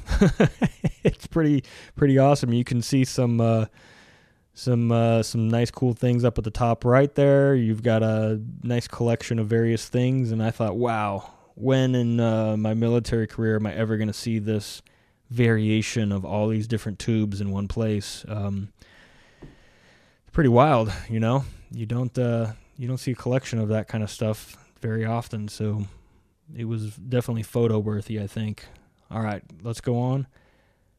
So this is another place we were at. We're not in our pen anymore, and some cute little puppies, man. They had obviously very recently been born, and you can see everybody wants to feed the puppy. That puppy is fat, but they're getting taken care of, and they live in this little box. It's kind of sad, but what are you going to do, man? I don't have a shelter to take them to, you know, so we just put some blankets over the box, you know, and that's where they sleep at night, and there's some other dogs around that kind of hang out with them, so that's the situation. Let's go on. There's me. I'm just petting the dogs, and we give them a can of tuna or whatever. So let's move on. So it looks super gross. It looks like a massacre just happened here, but this is fresh honey. And so the place we were at, you got to keep in mind, Ukraine is a lot of farmland, like a lot. And that's part of what the global crisis is about, is that farmland is being compromised, and they're not able to export crops. They're not able to export fertilizer, which Ukraine exports a lot of fertilizer. But one of the farmers was in touch with us and gave us a giant thing of honeycomb. I mean, this is fresh honeycomb. And then they also gave us milk. Dude, I mean, you've been eating cat food and crackers and porridge buckwheat for days. I mean, when someone gives you literally milk and honey, it felt biblical. Like, here's some milk and honey, man. So satisfying. Fresh milk off the cow it was delicious. I mean, and I was surprised. Not everybody was super into it. Just me and one other dude were just getting after that milk, man. I mean, it was really good. All right, go ahead. Everyone was putting that honey in their coffee. We made a hobo fire. So my thing, when I go camping with people, I do a lot of rock climbing, and I go out in the woods and stuff. I love to do the fire. I like to tend the fire, make the fire. It's just kind of fun for me. I like to be a part of the fire somehow. And so we're in this empty warehouse. And again, this location is not utilized right now. It's not going to be compromised by letting you guys see any visuals of it. But we're in this empty building, and it's, again, another ice palace. And we're sleeping on these pads and just freezing, man. And I'm like, I'm tired of being cold. When is it going to get warm in this country? And at this point, I think it's April, and it's still freezing at night. And so I was like, I'm making a fire because we're in this big, giant building, and nobody's going to see that fire. And our building is pretty far enough in the rear that it was safe. We're not like right on the front line. We're many miles back, and that's where we were just sleeping. And I was like, we're good. We're good. I'm going to make a fire. So made a hobo fire, I called it. And then we came up with the idea that somebody gave us some pork fat. You can hear it sizzle. And we're just making some, grilling up some pork fat, man. And that was, go to the next one. Hit play on that. And one of the Ukrainian dudes. Complaining about not being on a mission. Look at this. Look at this giant piece of pork fat, and he's grilling it till it gets juicy, and then he's slapping the fat from the pork all over the bread. So he's kind of quasi-frying it in pork fat. So let's go to the next thing. So hit play here. So this is apparently like a nice Ukrainian delicacy. You got pork fat fried bread, the onions, the fried pork fat. Fried pork fat and non-fried pork fat with a little bit of some, scallions or onions. Yeah, and then some pork fat fried bread. That looks good. It does look good.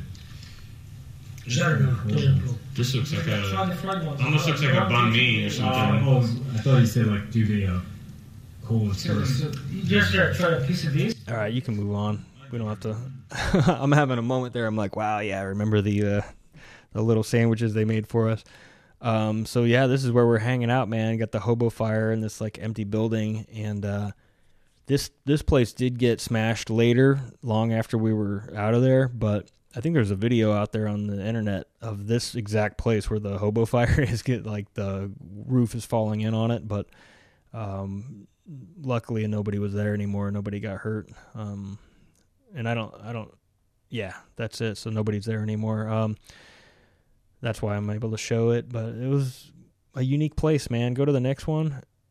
Oh, here's the picture I meant to show earlier. You can see this is a kind of common picture. You'll see Ken there, and I took I'm in that same place taking the picture with him.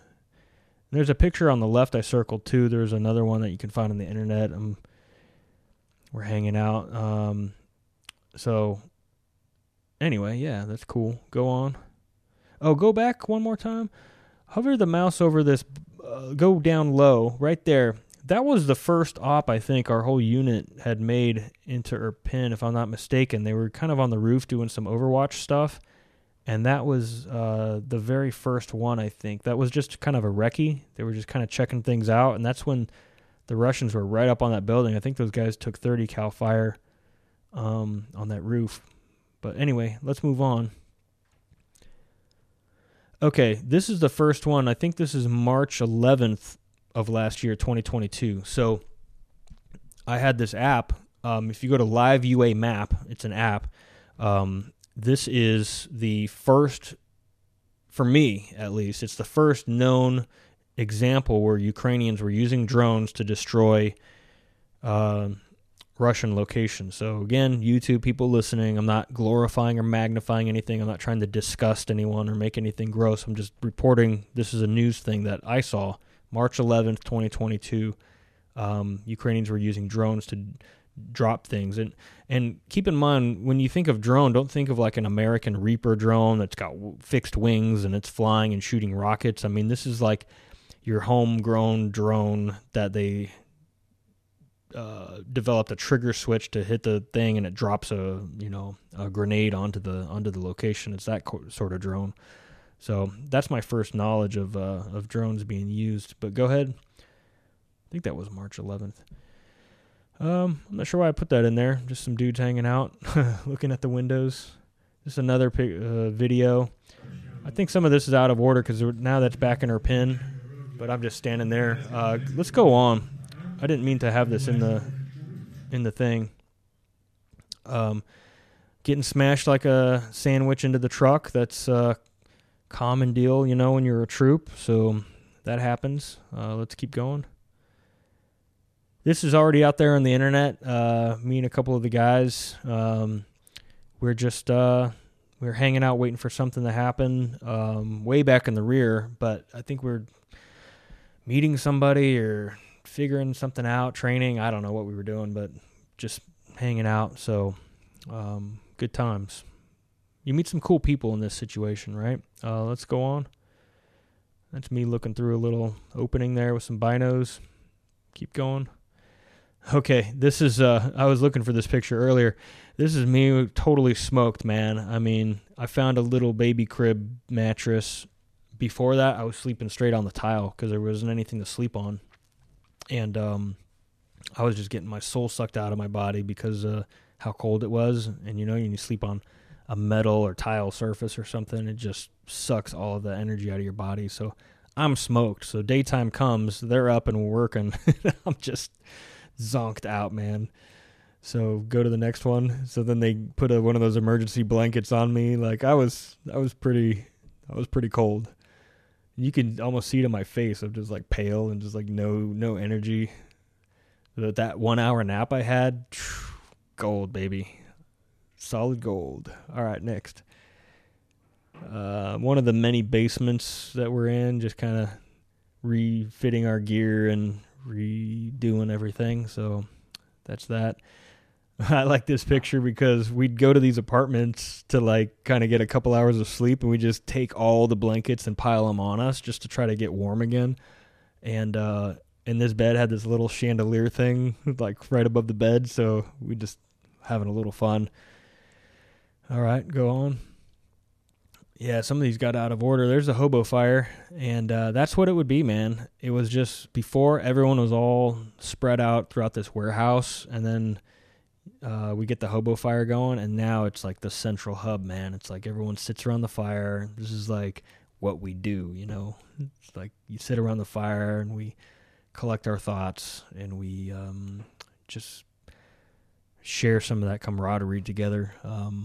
A little decompression from the events of the day before, that sort of deal. Go on.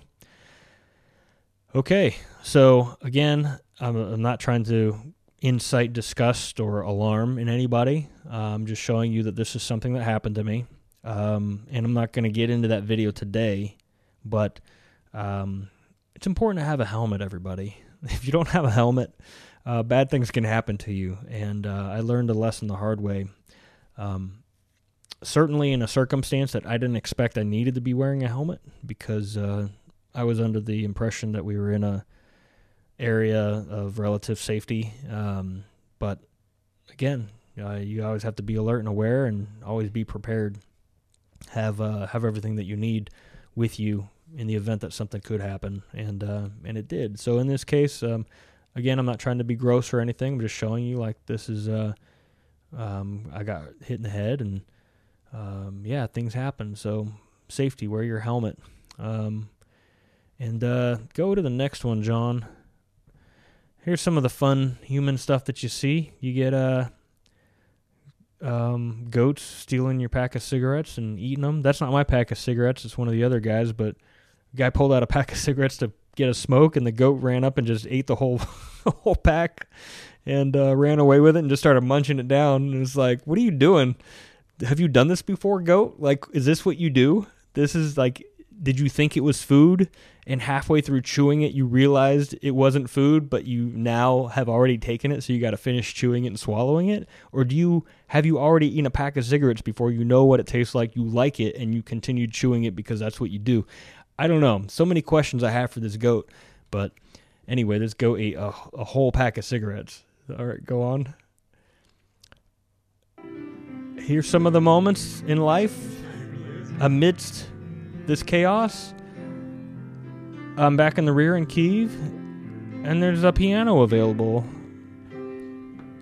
So I availed myself of the opportunity to have a little decompression time, and Ken was kind enough to film that for me. To an empty lobby. I'm playing for an empty lobby. All right, you can go on. But anyway, I just had my little moment. And here's Irpin. So I'm going to fast forward a little bit on the whole thing, guys, because, again, I'm not focused on the combat stuff. But here's what I want to talk about, kind of tying this all together, is that, before I conclude with Irpin, is that we, coming back to the States, a number of volunteers, we saw that there's an ongoing need. So even though we're back home, because we still had to take care of our situations, right? Many of us have houses and children and lives that we have to tend to, right? And so we can't indefinitely be over there forever. And so I had the very unfortunate feeling of feeling so guilty about having to leave because, I needed to take care of things at home.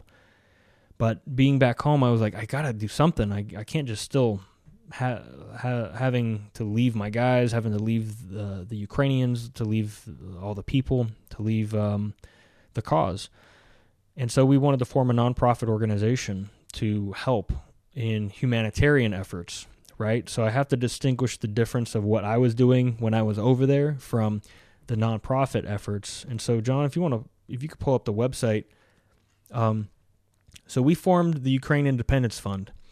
And so we've got the scrolling banner here. So that's announcing this podcast, actually. So the Ukraine series, we're beginning a series of videos where we're talking about Ukraine. This is number 1. Next week, Ryan Macbeth is on. So if you go to his YouTube channel, Ryan Macbeth Programming, he does a lot of YouTube stuff talking about Ukraine, talking about Ukrainian military, Russian military. He talks about that stuff. So it's going to be a cool conversation, March 20th. Be looking for that next week. And then coming up on the 24th, we've got a camp and shoot event, so fundraiser. But scroll down. Let me talk about Ukraine Independence Fund. So what is our objective? We want to raise money to provide medical supplies. So that's first aid kits, trauma kits, things that doctors would need to do surgeries, any kind of medical equipment, and it's in high demand. So if you think that all of that stuff is covered, I had someone the other day, I'm paraphrasing, he said that if anyone's under the mistaken impression that we're all good on medical equipment, it's like we're completely far from good on medical equipment. Like that's something that it's constantly a need. Because you've got civilians all over the place that are constantly coming under fire and they need immediate help. And so the best kind of medicine to provide in that situation when they've come under fire is a tactical medicine, right? So you've got combat medics that are and highly skilled nurses and people like that are going to help those people, take them to casualty collection points and give them medical aid. So we're raising money for those medical supplies. Also, PPE, personal protective equipment. We want to raise money for helmets, body armor, plate carriers with the plates in them, eyewear, ear protection, anything like that. So if you have a humanitarian aid worker, volunteer, somebody that's working in these hostile locations, they're in harm's way. And so they're trying to help somebody that was hurt, and if they themselves are getting hurt, then now you have 2 casualties, and nobody can help anyone, right? So we want to raise money for that protective equipment for those aid workers, those humanitarian people. There's also people that are not just doing medical aid. There are volunteers that are delivering supplies, food, water, medical fuel to help generators so people have power for heat, so they can charge their phones and call their families and say they're okay. Like, there's a lot of things that are still needed for these people. And so someone that's in a vehicle that's delivering these supplies, they need protective equipment. They need to be clothed. They need to have food. These volunteers, I know many personally, and we have volunteers with the Ukraine Independence Fund. Many of these volunteers are paying out of their own pocket to be there. I did. I spent, I won't even get into the number, but I spent a lot of my personal savings, my retirement savings. I spent a lot of money to self-deploy myself over there, and I'm not the only one that did that. So people are spending a lot of their money to buy themselves food, clothing, fuel for their vehicle. They're buying vehicles over there to help deliver supplies. And again, I'm not talking about warfare stuff. I'm not talking about combat things. I'm talking about volunteers delivering humanitarian aid, and they're doing it out of their own pocket. And that was the desire in the heart of the UIF, is that we want to help these volunteers with their basic needs.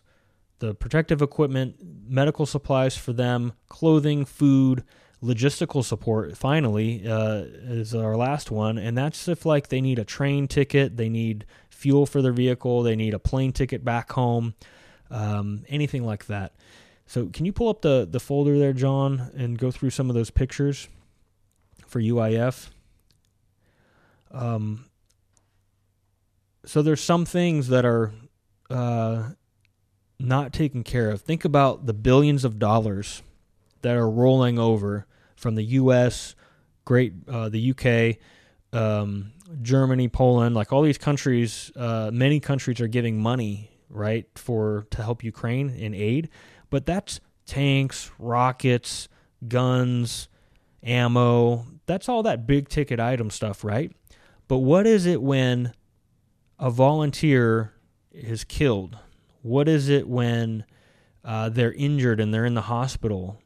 Are those billions of dollars addressing that situation?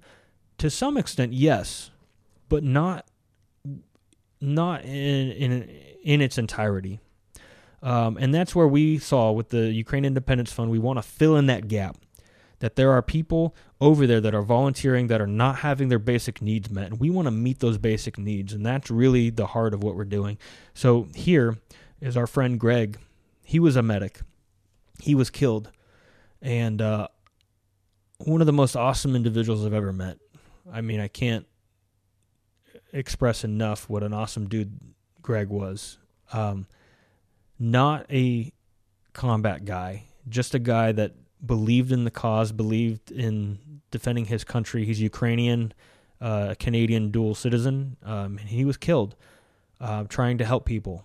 And this is a funny story. We're in Kyiv, and we're in one of the hotel lobbies, and the press is all over Kyiv, right? And so we see this press flak jacket, like this old school, Desert Storm looking press flak jacket, and we thought it was funny, and nobody's sitting there, nobody's protecting it or guarding it. It's just sitting there in the lobby, and we're like, hey, this is hilarious. And so we're like, hey, put this on, let's get some pictures. And so I take a couple of pictures of him wearing this thing, and then we're like, well, nobody's touching this. And so we were like, well, let's take it back to the guys and we'll have fun with it, we'll just have a good time. And so we get in his truck, and then we're like, uh-oh, something's beeping over there.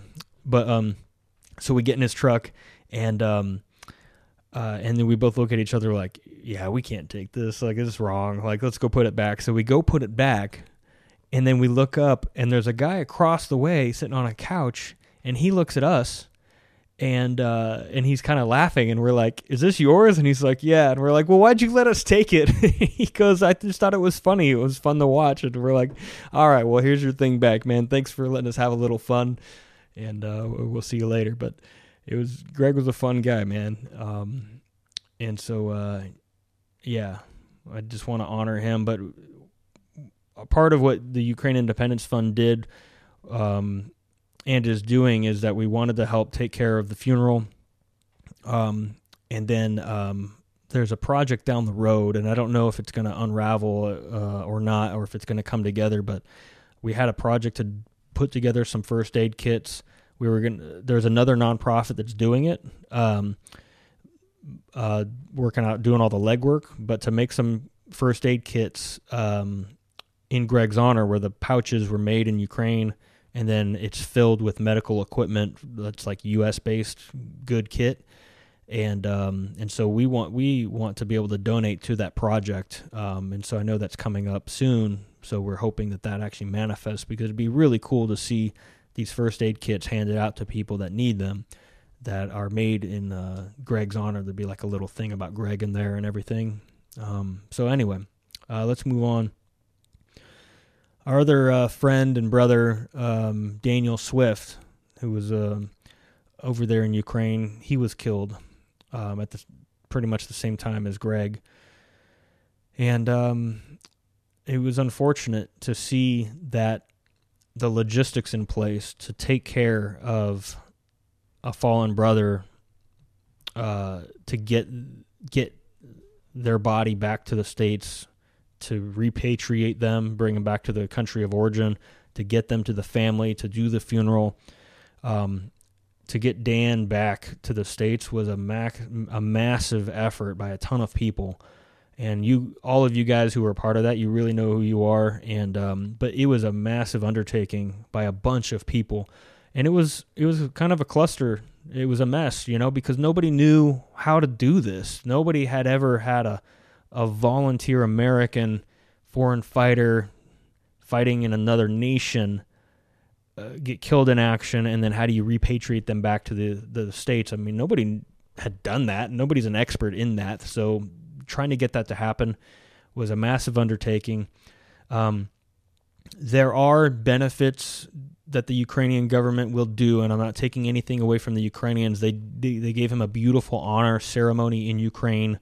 They definitely did a lot of work to help work through the paperwork with the customs and all of that.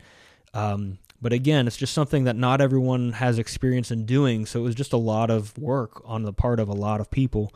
And so it did get confusing at times, but we did get him back home, and that's part of what the UIF wants. That's one of the gaps that the UIF wants to fill in, is that these funerals are not being taken care of back home. Once the body is repatriated and it's back home, it's on the families to bury their loved one, and we don't want that to happen. We want to take care of that. And so part of what the UIF did was to take care of, go to the next picture. You can see the family. We had some memorial bracelets made. I'm wearing one now for Greg and Dan to give out to the families, right? And to the brothers. And so we had a couple made, one for Dan, one for Greg.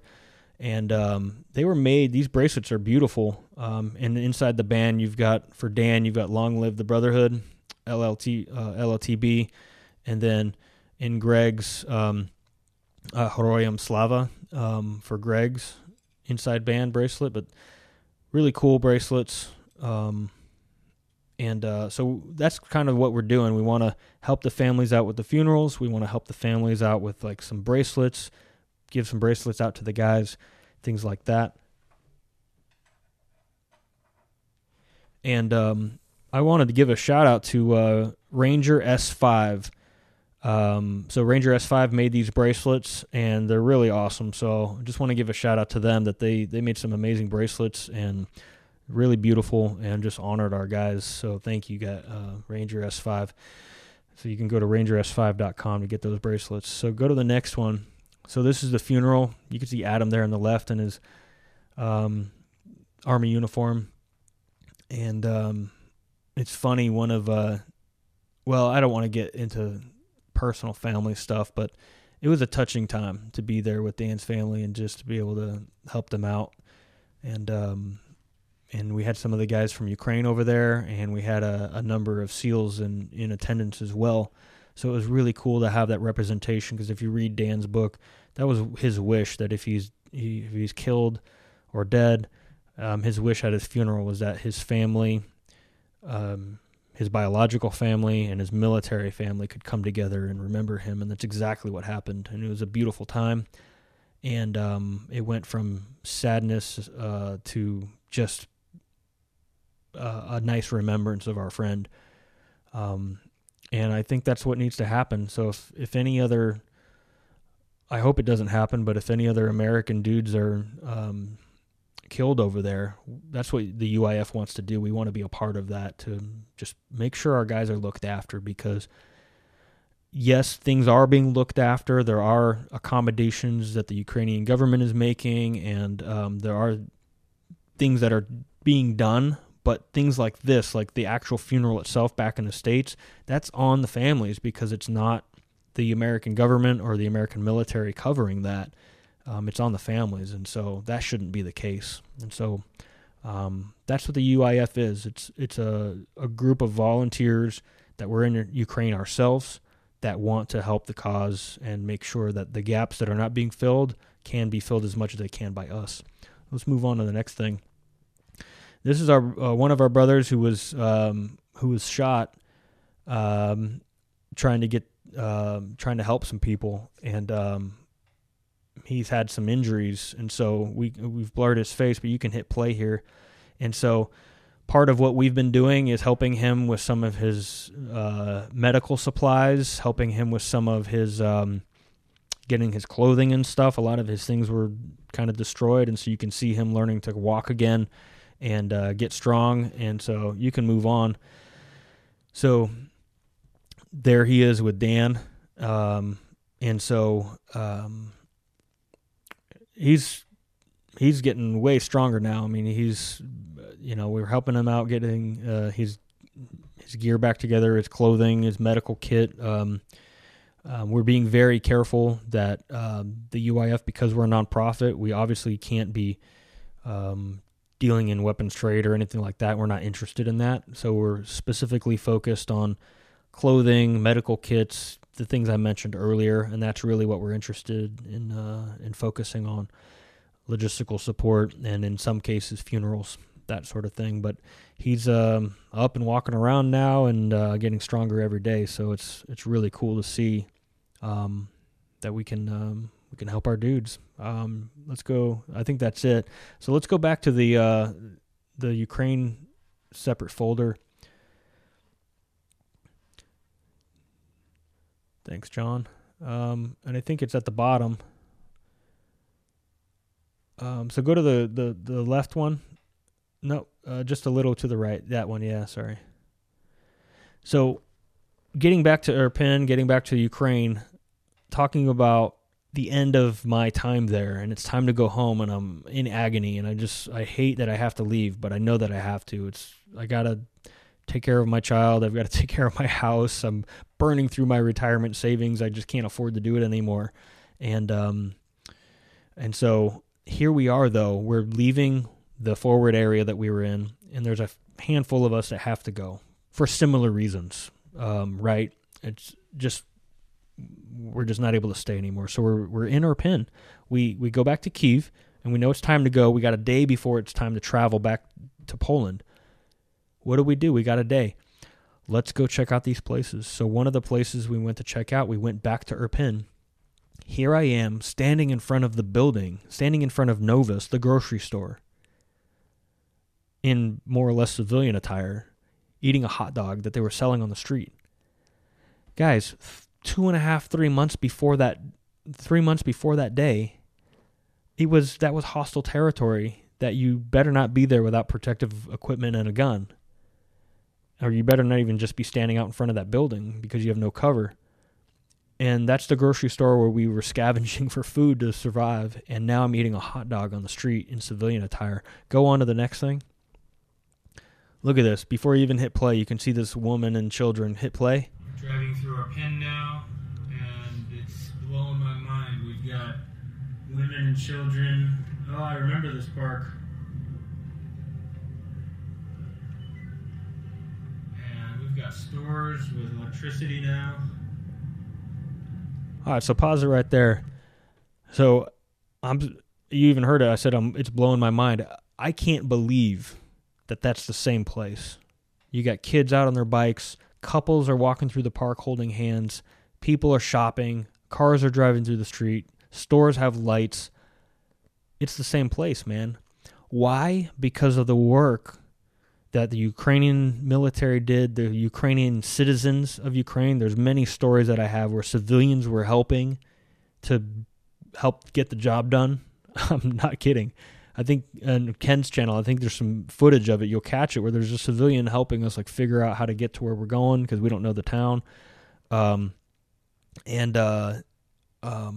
It's just incredible to see that the fruit of your efforts so quickly delivered. The fruit is being brought forth so quickly, and it's one of the moments that really captured me to see that the amount of effort it takes to bring this to people, that need the help, to liberate a town from tragedy and terror, to bring hope and to let them just get back to their lives, let them just get back to their homes, living their lives. The amount of effort it takes is astronomical, and not all of that need is being met by the money being sent over by governments.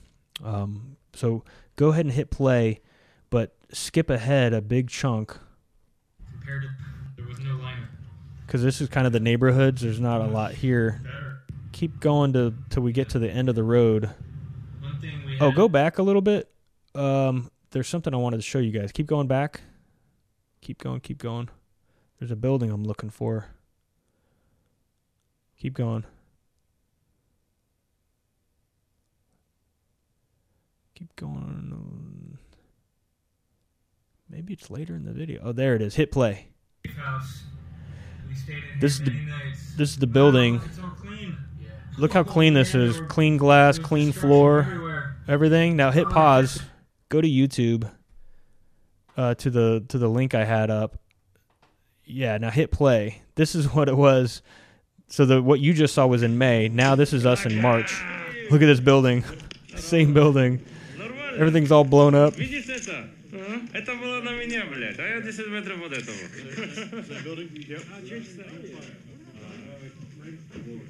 So we're getting staged. We're kind of back in the rear. There's me on the left. You could see I'm all cool in sunglasses for some reason. Okay, you can stop it there. Yeah. So you can see, now go back to the video that I had. It's down there on the bottom, the blue icon. Yeah. So scroll back just a little bit and hit play again. So that building, you can see everything was all blown up, and now here we are 3 months later. This was our safe house. And the windows are all put back together. The street is clean.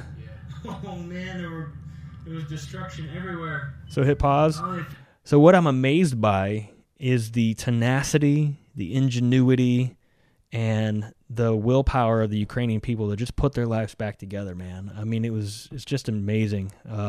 It's just really cool. So hit play, and let's go towards the end. Skip way ahead. Right, yeah, scroll back a few seconds. So here we are. We're coming up to University Boulevard. We're perpendicular to it, and there's the park. Look at this. There's people just hanging out on the street corner. this is the park, man. Yeah. They got bikes. There's people hanging out talking. Look at the people across the street. They're just walking, no big deal. You can hit pause now. It blew my mind. It was like, wow, what a difference that was made. And I know I'm kind of repeating myself, guys, but for me, it was just such a massive moment to see what we did, the difference, you know. Because if you do like a Middle East deployment, you don't really get to see this. And that's why it's so big. And this is, for those that don't know, that's why this is such a big moment and such a big reference point for me, is because you do an overseas deployment, you do your stuff, you smash, and you get out. But you don't get to watch the infrastructure get rebuilt and things become safe again, and you can visit a place very shortly after you were there and it was a combat zone, and now all of a sudden it's safe and there's families hanging out and the stores are open. To me, it's just incredible. It's tremendous. So I really admire the work of the Legion. I really admire the work of all of the thousands and thousands of volunteers, aid workers. Admire the work of the Ukrainian military. Admire the work of the Ukrainian government. So it's not propaganda, guys. It's not me trying to tout one flag over another or create political bias. I hope you're understanding that what I'm saying here is that I'm just really admiring the tenacity of these people to be able to rebuild their lives so quickly. And it's just really incredible. All right, let's move to the next thing. So this is the shot. If you remember at the beginning, the whole place was on fire. Yeah, the bridge is still out, but here we are. We're all in civilian attire. We're all in civilian attire at this place that was so dangerous to be in. I don't know if it's in the folder, John. Let's go to the website, the UIF website that you have up. There's a picture. Other website. Yeah. Scroll down. There it is. So zoom in on this. That's the same spot, guys, that you're seeing. And look, we talked, there's these two young men that were carrying this elderly woman out on a stretcher, on a litter with some children, and they're trying to get out of her pen to safety, and the place is just on fire and blown up, and they're carrying civilians out and stuff, and this is the thing that we're seeing in March. Now, zoom out, and so you can see the smoke and everything's blown up in the distance, all these abandoned cars on the bridge. So now go back to our picture,